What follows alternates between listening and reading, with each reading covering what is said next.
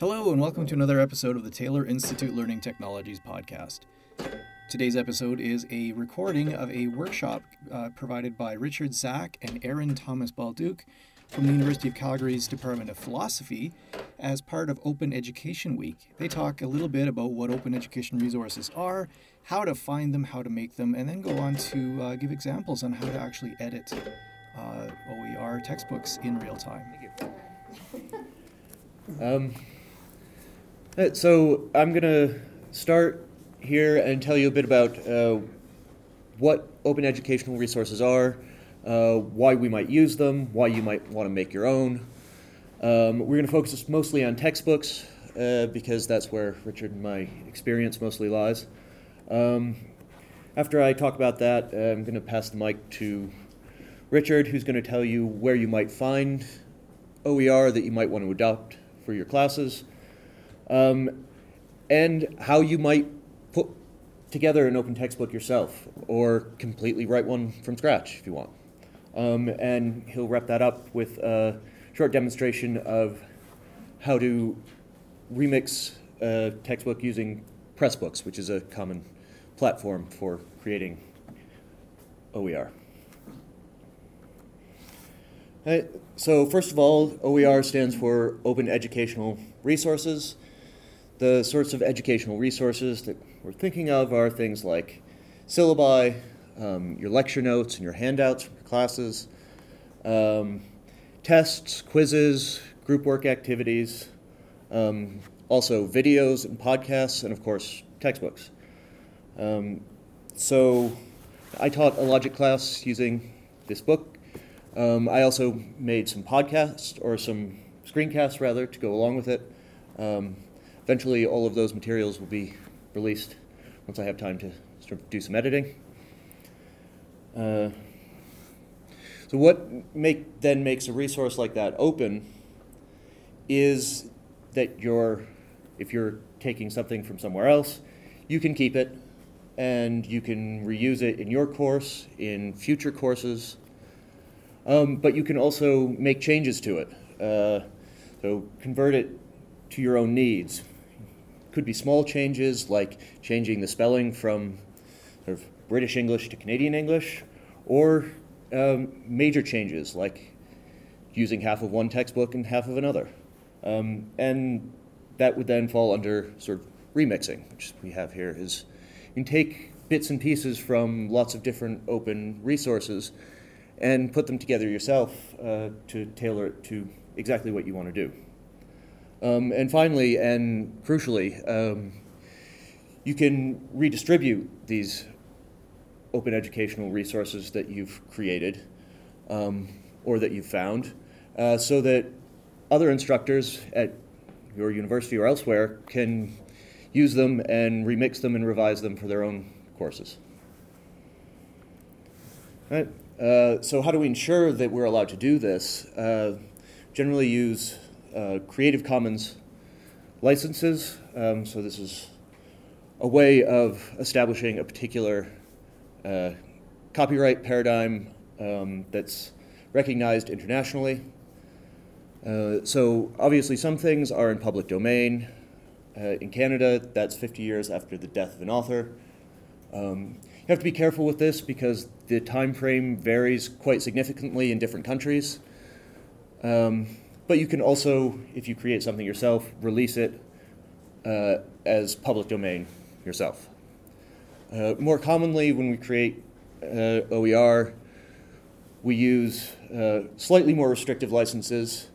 The sort of preferred license in this community is, we call it the CC BY, or the attribution license.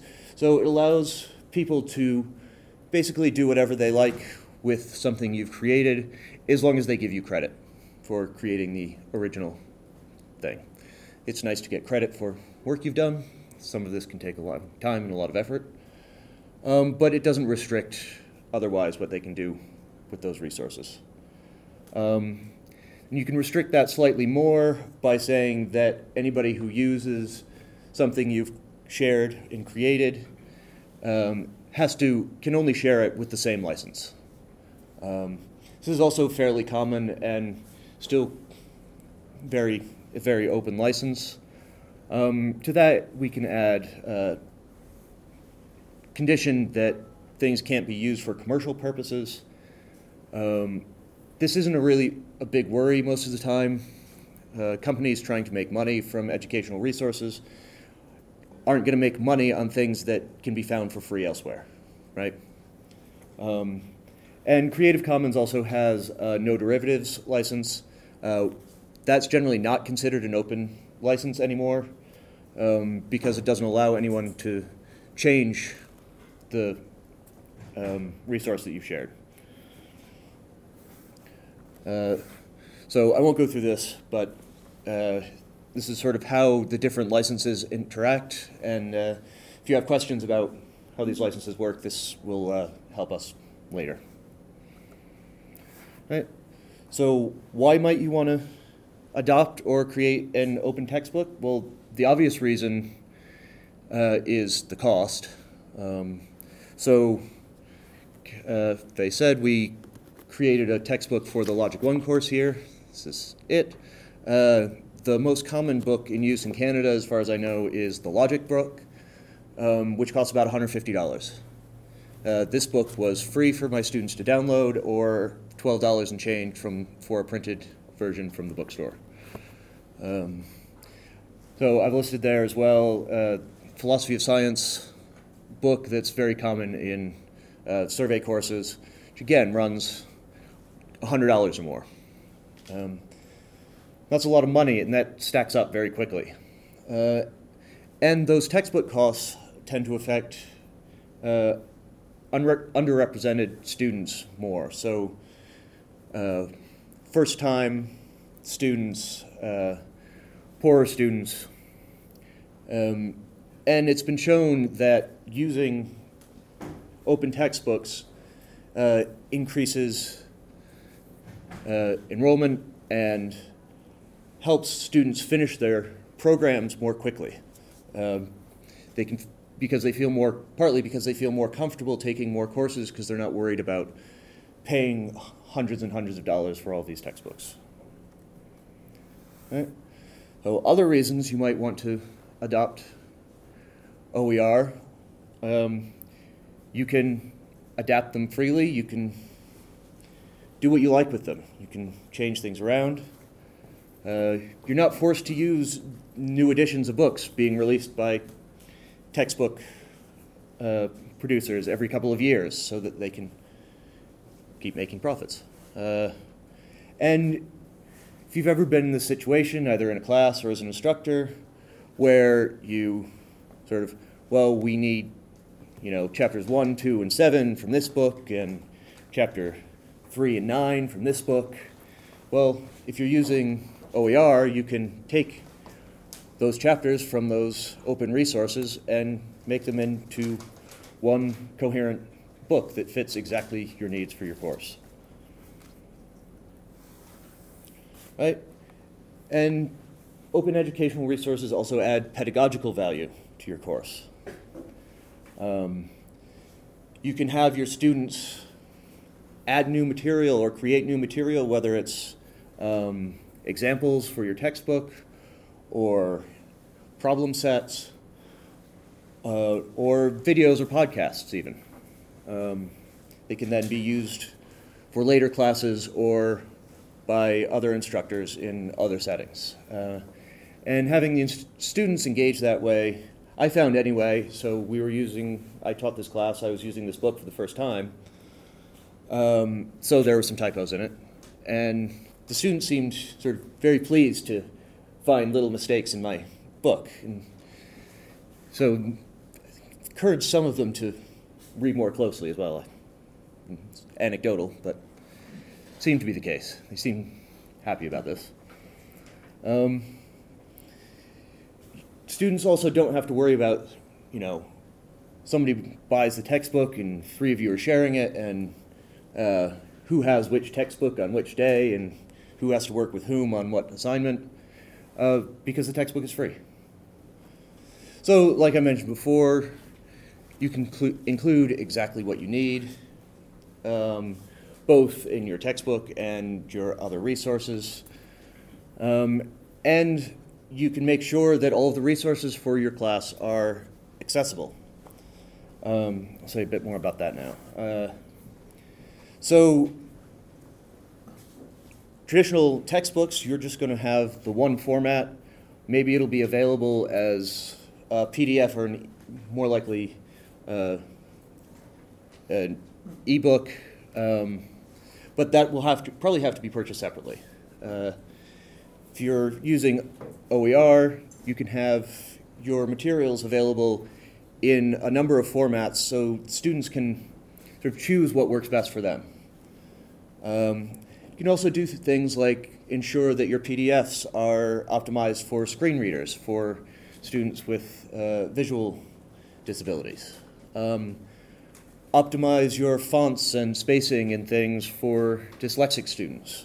So we're currently working on an edition of this book that's particularly optimized for dyslexic students. But that can be a different edition than the ones for other students, so students can choose which version is best for them. You can also use hyperlinks both to within the book and to other resources that you've created. It's nice to sort of just have that ease of going back and forth between things. And you can provide transcripts and other things depending on what other resources you're using without having to worry about sort of copyright. Okay. So I'm going to pass it on to Richard, who's going to tell you a bit about where you can find books and how to make them. Thanks. So now you know what they are and get some reasons why you might want to use them, adopt them, promote them, make them. There's one main problem with open educational resources, especially open textbooks, is that when you use a commercial textbook, the commercial publisher comes to your door and tries to sell you things, or at least it's very easy to find what the textbooks are in your area of expertise. You probably have used them yourself as an undergraduate or as a graduate student when you first taught them. So if you want to switch to an open textbook, for instance, it's comparatively harder to find out where they are. So that's what I'm gonna talk a little bit about, where you go to find these things. So the best places to find open textbooks is a number of repositories, which I will mention some of them and show you. But of course, lots of these things are sort of labors of love of individual faculty members who just put the textbook that they wrote or the lecture notes or the course handouts and so on their own website. And then, maybe it'll have to be something that you find out either from them directly or through social networks. You might ask on Facebook or on Twitter or something. Does anyone know of a free textbook for the class that I'm going to teach next term, that sort of thing. For non-textbook OERs, things that you might use, for instance, in making your PowerPoint presentations, or assign, in addition to the reading for your students, or maybe videos or things like that. Many of the usual places where you find content, YouTube for videos, Flickr for images, Wikipedia, of course, will have in the search function a way of filtering for open content. So you can for instance, in YouTube, you can search for videos on a particular topic, but you will be able to restrict it to, say, only Creative Commons licenses or only public domain. And then, of course, you always have the option of making your own, and I'm also going to talk about that a little bit. And please, of course, interrupt me if there's anything that you want me to explain more or elaborate on, or so on. So first of all, some repositories. So we brought in a bunch of free open textbooks that are available. There are a number of initiatives that are well-funded and that are underwritten by either universities or university consortia to produce textbooks for commonly offered courses. So the first one is OpenStax, and I think it's one of the one of the ones that have been around for the longest time. And if you look at an open textbook from OpenStax, like that, looks like a regular textbook. But PDF of this is free. You can read it online for free, and it doesn't cost $250.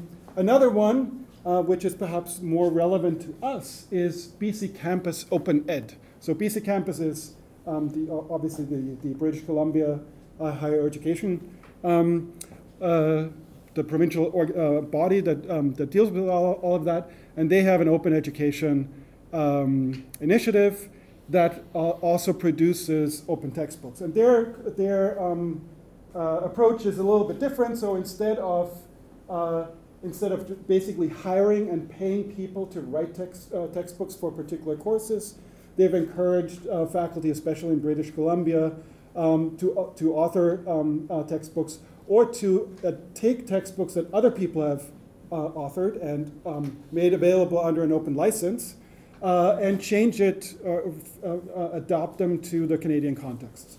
So for instance, we got Canadian history textbooks, but we also have psychology textbooks in a Canadian edition, and I'm not sure exactly what the research methods in psychology, where that came from, but for instance, they've used some of the OpenStax textbooks and then turned them into Canadian editions. All the things that they have produced, and also things that they've vetted. So the initiative is not just to author and adopt or adapt open textbooks, but also to review textbooks and to vet them according to some criteria. So many of the things in this repository will tell you not just where you can find the textbook, but also who's using it, so who's adopted it. That's sort of an indicator of quality. It will have some reviews from faculty members, usually at British Columbia universities. And sometimes it will even have a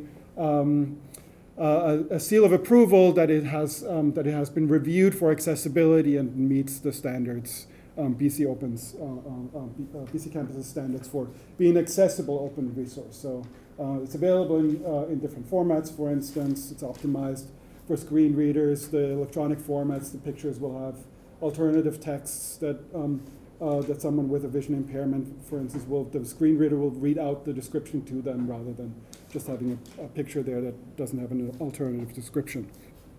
There's some other repositories. So for instance, the OER Commons is basically just a big search engine for open educational resources, not just textbooks.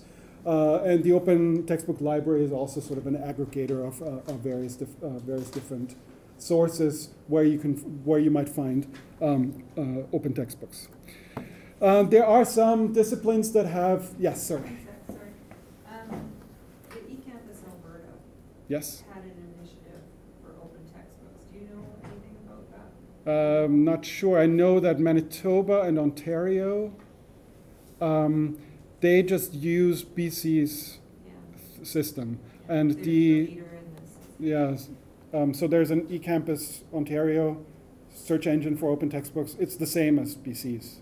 It's just rebranded. I think we were going to do the same thing, and in the original OER funding pilot, when you produced something that was funded by Alberta, you had to provide it in a format, and they would give it to BC to include it in the search engine. Yeah. So some disciplines have gone and for some disciplines there are specialized initiatives. So for instance, the NOVA project provides open educational resources and textbooks for psychology. LibreTexts is one of the first open educational OER initiatives out of UC Davis. This is especially for chemistry. And in fact, I think Mount Royal University uses it for their chemistry courses, and they've now expanded their model. So the model is basically it's like a Wikipedia. So all the individual parts of the textbooks are basically Wikipedia pages, and they've used a lot of the kind of pedagogical approach that Aaron mentioned, namely engage students in producing material for future classes. So it's grown very big, and it's also grown very fast. And now they've sort of expanded into other disciplines as well. But it's mainly historically, at least, it's been focused on chemistry. And they've also sort of not just have the individual pieces sort of modular so that you can rearrange them and sort of use them as you see fit, but also many of the things that they provide are provided for different levels, right? So you might have an inorganic chemistry, something or other for first-year students, for an intro class, but then also for advanced undergraduate students, and then the same material in even more depth for a graduate course, for instance. Mathematics, the American Institute for Mathematics has also a list of open math textbooks that they've reviewed and sort of provide links to and reviews of and so on. But if you're, right, so of course, there are the usual places that you could look. You could ask a librarian, you could ask Google. So these are just some of the places where you could go and look. Now, most of these places provide you with the textbooks in some kind of electronic format, and sometimes you might want, or usually some students at least, still prefer printed things.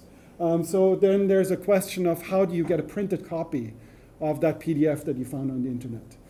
So if you're looking at an open text that's produced by some of these initiatives, so for instance the BC Open ones, you can just go to the website where you find the book, and there's a link to order it online. And you can work with, for instance, our bookstore. So our bookstore has in the past, for instance, for the ones that we've made. So what we've done is there's a service that Amazon offers where you just upload the PDF and they make it into a nice paperback bound copy that's still relatively cheap. So this one is I think this one was $12. This one is $9. And you just have to talk to the bookstore manager, and they will just order 20 of them and sell them to your students, or you can just point your students to Amazon or to other print-on-demand services. There's, of course, difficulties with that, right? So, for instance, one of them is that you can't really, the bookstore, I don't know if the bookstore will buy them back. Probably not, right? Because they can't return it to the publisher. But for $9, it's probably not such a big deal. And of course, you can also use other venues for producing them. You can just go to Bound and Copied, for instance, to take the PDF and turn it into a course reader kind of bound version. But it actually, like if you send it to Amazon and have it printed, other than the shipping costs, it's probably cheaper than to go to Bound and Copy and have it duplicated there. So that's for printed textbooks. How do you make it available to your students? You can share it simply by link. But the beauty of the OERs is that one of the first R, right, the retain and the redistribute, gives you the right to just take the thing and put it on D2L if you want to. You can email it to your students. You can go and get it printed without paying anyone royalties or without getting copyright clearance, because the license says as long as it has the attribution and as long as it has the link to the original source, it's okay to do with it as you please. Right? So that's really one of the important things about when you pick something like a textbook, that you pick an open one and not just a free one, because if it's just free, whoever offers it now for free might decide later that they're not going to host it on their website anymore, and then now you've built a course around a textbook that is no longer available, but that can't happen with an open textbook, because as soon as it's available under an open license, you have the right to retain it in perpetuity and also redistribute it in perpetuity, even if the original author decides later that, I don't want to make it available anymore. So you can adopt it and make it available to your students. You can remix it. You can rearrange the content. You can add content. You can change content. You can fix mistakes in it that you couldn't fix if it was just a free PDF or if it were a commercial textbook. Of course, when you do that, you always have to be careful to use, for instance, if you add things, right? So you can obviously add things that you've written yourself, or pictures that you've taken yourself, or diagrams that you've drawn yourself. But if you take them from somewhere else, then it becomes a question of, do you have the right to use this? Do you have the right to redistribute it as part of your course material? And you have to make sure that you use only things that are also available under licenses that are compatible with the thing that you're doing. I'm sorry, Yeah. you can finish No, your sentence. no. That was it. That was my sentence. So, I'm sorry to dash Yep. in a moment, but, so, I don't know if this would affect other people, but in English, a lot of the texts, and I teach often texts from past centuries, one reason that I felt compelled to use a commercial anthology is that they have really good annotations. Mm-hmm. And so, how would I deal with that? Because I know I can get a lot of the text from Project Gutenberg, et cetera, Mhm. but it won't come with the annotations, and it seems like pretty onerous. And also, I'd be probably I know I'm not allowed to steal the annotation from the Mhm. Norton, which is what I want to Right. do. Yeah. So yeah, what would you recommend, Dirk? Well, so I guess the first thing that you can do is just think about it as a sort of a long-term project. To you're going to start with the Project Gutenberg thing, so you copy it from the public domain. Yep. And then just sort of commit, every time you teach it, you'll maybe make some more handouts on the things, and every time you've made the handouts, maybe then you'll actually put them into the system. But that seems also like the kind of thing that you could involve your students in, right? Just saying, everyone take a stanza of this poem and then go and look and see what the references are, or things like that. Okay. Yeah. One of the cool things that BC Campus does, they might already have the textbook, but they'll have a test bank building bee where the instructors will come together maybe with students to building questions instead of editing the building has some other resources. So you could have an annotation building bee, get all the English profs together and hammer on whatever the text is with maybe some students. That's fantastic. Mm-hmm. More? Yeah. How do you make them? So this, again, of course, is sort of always a long-term project. If you want to write one yourself, let me point you to the textbook self-publishing guide that that BC Open has also put out. We don't have a copy of it here because I think it just came out, so it's the new edition. So obviously, writing a textbook or collecting primary sources and editing and annotating them is a major undertaking. And if you don't put it out with a commercial publisher, maybe you don't get credit for tenure and promotion and so on. But it is definitely something that you can get money for, first of all, right? So you can possibly get a grant for it, for instance. But it's also something that you can, as we just discussed, right, involve your students in. And you can think of it as I'm going to write a textbook in the next year, but just sort of something that you start doing and you build over time, and every year there might be one more chapter or one more set of problem sets, or one more set of questions that you can use for your test bank and so on. And eventually, you'll have enough stuff to actually send it to Amazon and not be embarrassed and actually call it a book, right? So I teach another logic course this term, and I've done that. So these are now about 150 pages, probably like it'll probably be a thing like that, a paper-bound copy at the end of the term.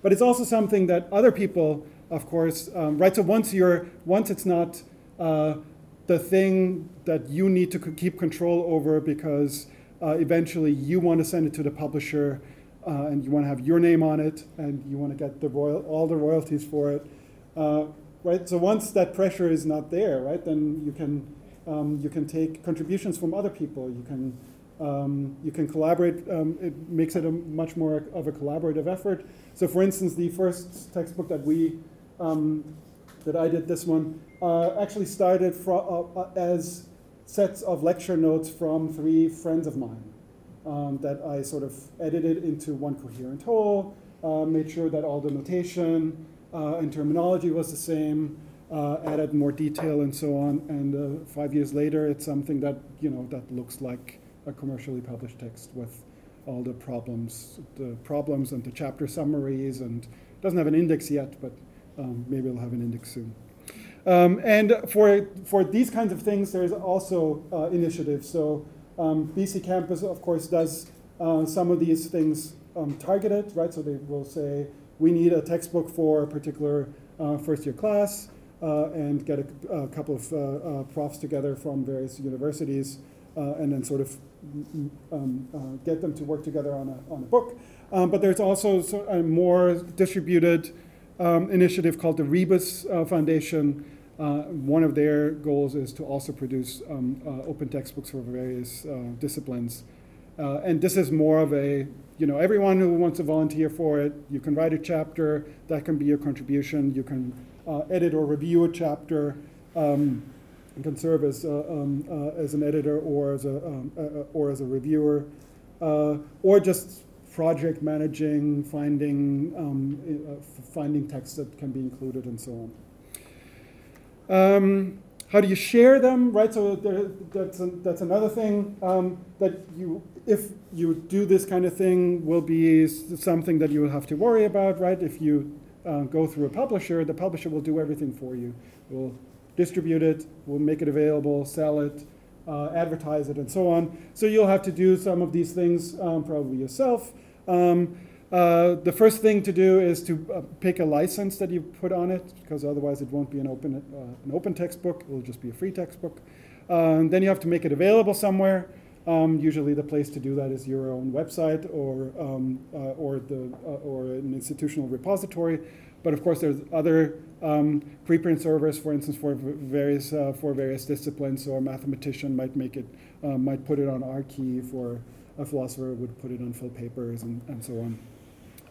When you do that, make sure that you also include the editable formats, because one of the important advantages of open textbooks is that you have the right to edit them.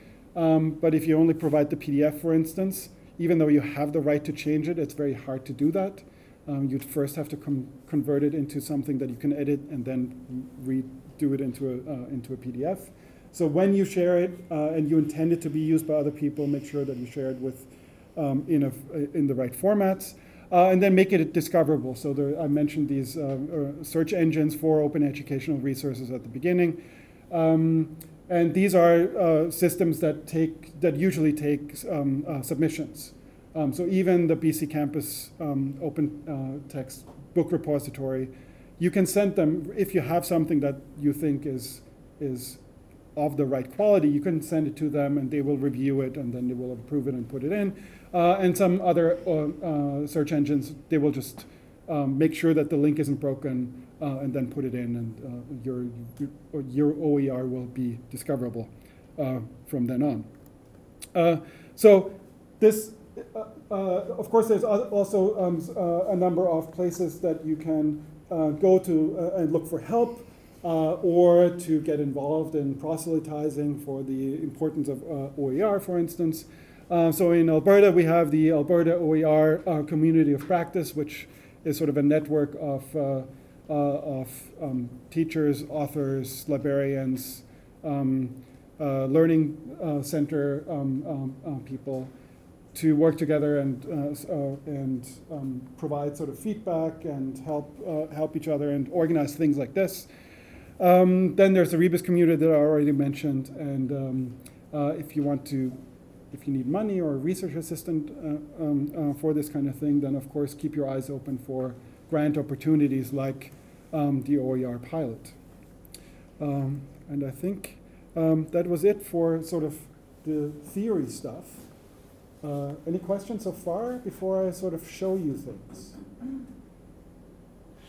Yeah. I was just wondering what sort of recognition or things that you get from creating this, because for faculty they could write a textbook, as you said, and get royalties. Do you get anything if you create an OER? Do you get any sort of merit or points, or what's? I put it on the annual report. I got merit for it, I think, right? But I don't get royalties, obviously. Yeah. And as a grad student, it's a great thing to have in my teaching dossier that I helped create this textbook and redesign this course to use newer methods and open materials. But there are movements to sort of make this more of a central thing for things like tenure and promotion, but it's early days.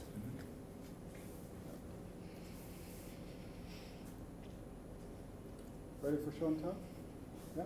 Okay. So I have two more or three more slides. So this is sort of the authoring tools. Obviously, probably all of you know Google Docs, right? So if you're going to do something and you're going to write something and collaborate with other people, you need some kind of way of doing that. Sending back and forth text files or Word documents is a bad idea. So you probably want to have some mechanism for doing this. Google Docs is sort of the low-tech version. The system that BC Open uses and that Rebus community uses is called Pressbooks. In fact, I think the person who founded Pressbooks now heads the Rebus community. So let me show you what that looks like. Where are we? Text. There. Okay, so Pressbooks is a plugin for WordPress. So WordPress is one of the most popular blog and content management systems. So it's a plugin in the sense that they use all the sort of infrastructure that WordPress offers, like online editors and mechanisms for rearranging things on a website. But it's then also has a book publishing backend, so to speak. So it basically, Pressbooks in Pressbooks you can design a book the way that you would design a website, and then push a button and get a PDF that looks like a book, or push a button and get a Mobi file that you can upload to Kindle, and then people can download it to their Kindle or Kobo or iPad and so on in some electronic format. So one good thing is that it's really user-friendly, and it has this publishing aspect to it. It does a lot of things. The other thing is that the many textbooks that exist, in particular the ones that are being done in British Columbia, they all use that format. So for instance, if you want to find a textbook, this is the search engine from BC OpenText. So for instance, I was going to use an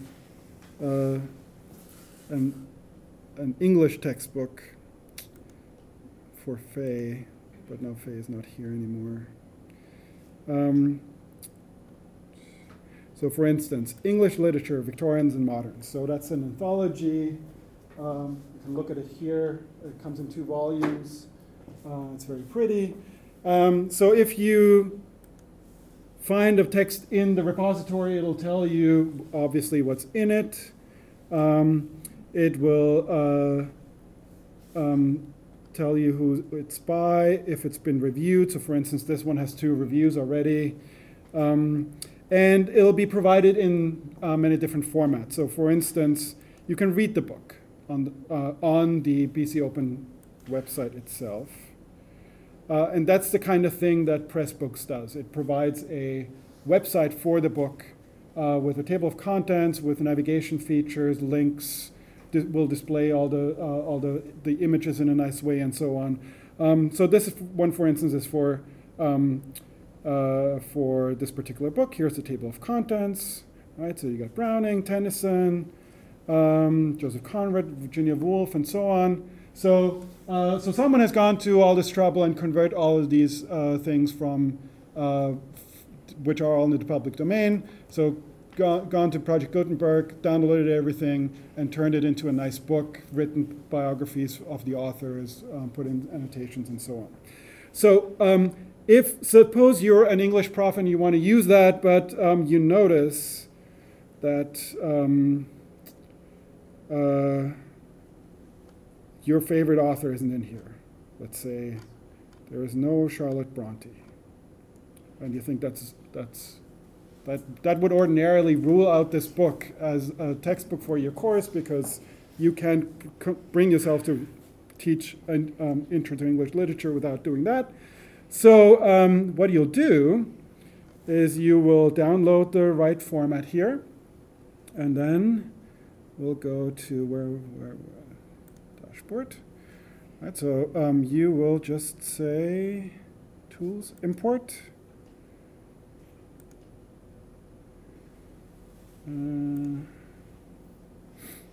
Already downloaded it. I hope it's here somewhere. There it is. In WordPress format, upload file, begin import. I hope this works. And there it is. Okay, so we'll select everything and import it.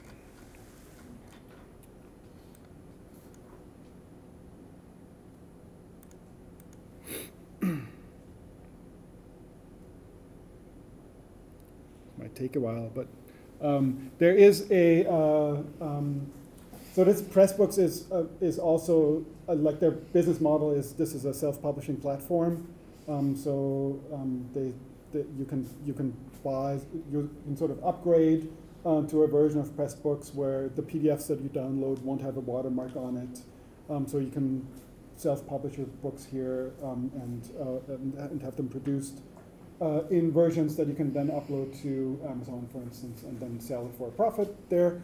But there's also an educational version.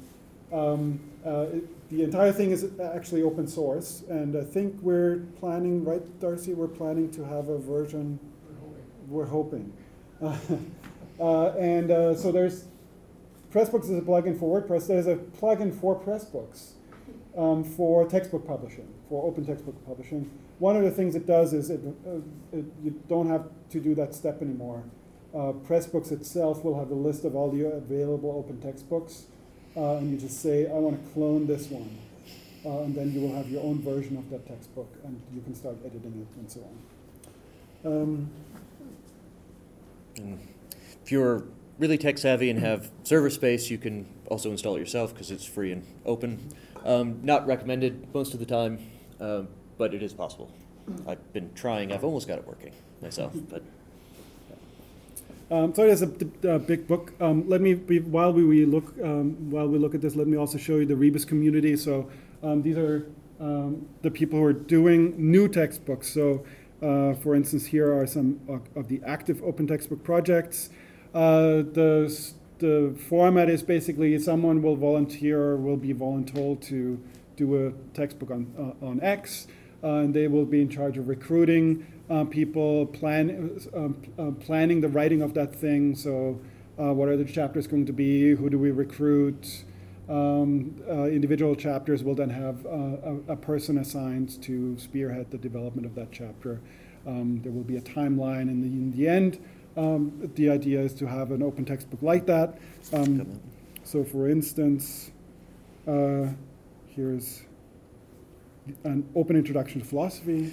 Yeah, so Christina Hendricks at UBC has decided to put together this open introduction to philosophy textbook. It's going to be massively long when it's done, but each chapter is being run by a different person, different philosopher, and then each section of that chapter is written by a different person, or potentially a different person. I've not had time to contribute anything, but I'm signed up to edit the logic and metaphysics sections when they're written and to consult on those because I have expertise in those areas. So I can help out in that way without committing myself to actually writing a chapter of a textbook while I'm trying to write my dissertation. Right? Good. Yeah, so this is what happens when it's done. Let's see. There. Everything is in here. Let's see, visit book. What happens when you click that? Okay, so here's my own version of that textbook. Everything that was in the original one is now also here. Looks a little different because the theme for Pressbooks is different from the theme for BC Open textbooks. But everything is in here. And if I wanted to change something, say, for instance, I wanted to reorganize things or delete things, I would just go into the organization and say, I don't know, like I'm not going to use Browning, so we're going to just not show him in the online version of the book. But I want to add something, so I want to add a chapter on Bronte.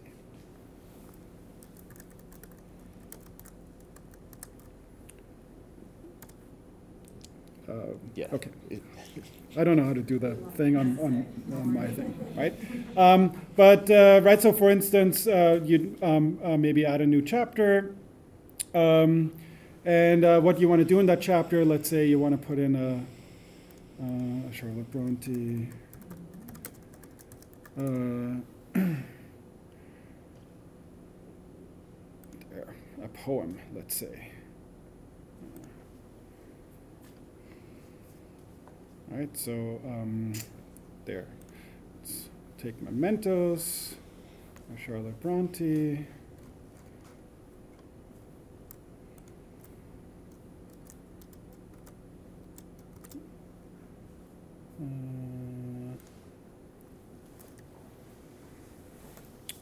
Probably want to do paste this text. There. All right, so I got my Charlotte Bronte.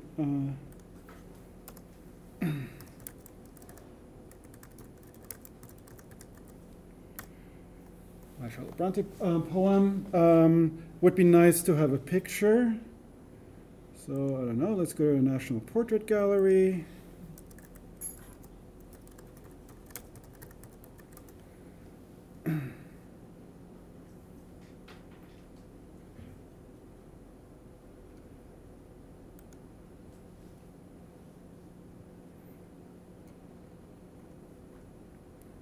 This is a classic. Let's use this one. Okay, so National Portrait Gallery doesn't like it if you use their things just without permission, but they're very nice about educational uses.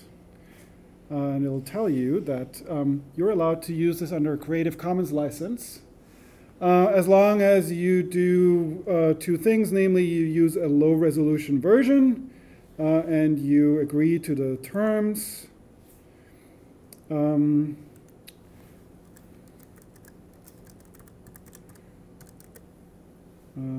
But then they're okay with it. And I'll let you download it. There it is. So let's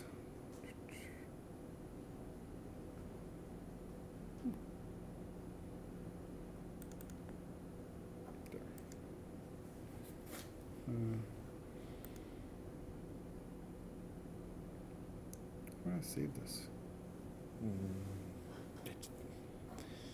Could have gotten somebody who knows how to use Windows. Yeah. Extract. There we go. Okay. Extract it to the desktop. All right. So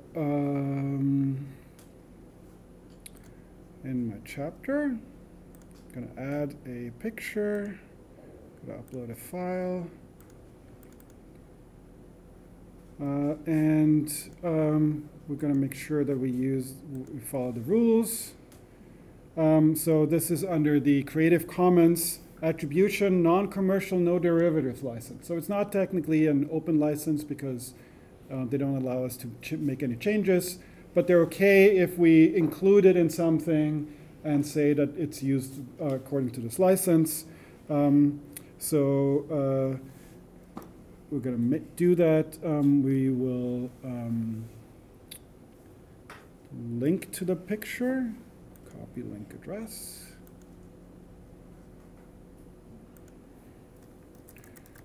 Charlotte Bronte, used under Creative Commons, attribution, non-commercial, non-derivatives 3.0 license. Link. This is not the best way of attributing a Creative Commons licensed piece of work, but that's sort of the bare bones thing, right? So you have to say what's the title, where is it from, who's the author, what's the license that you're using it under. But that's basically that's more or less all you need to cover. That's all you need to do in order to not be in violation of a copyright or a license. All right, so now we got our new chapter, create. So you didn't have to put anything in for the Project Gutenberg for the phone? No, because it's public domain, right? So so that means anyone can use it for whatever. I mean, I guess it's nice to say thank you to Project Gutenberg, who scanned all of this and made it so easy, but. If you're making a textbook, you can just have that sort of at the beginning or the end. These things were from Project Gutenberg. These things were from this other repository. Yeah. And now here it is as a chapter in this book. It should show up in the table of contents.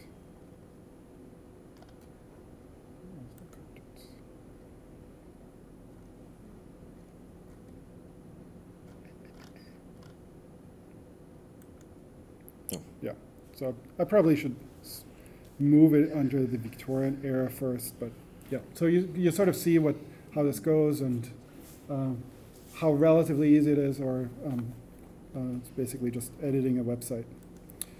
I think we're out of time, more or less. So, Do you want to just mention that there are a couple other ways of doing this? Other ways of making books. Oh, other ways of making books. Well, there are a number of other things. So this is not what we use, for instance, to do it, because we have a lot of formulas. There's a typesetting program called LaTeX that mathematicians like to use, which is what we did. Many of the open math textbooks, for instance, use something called pretext. That's also relatively new.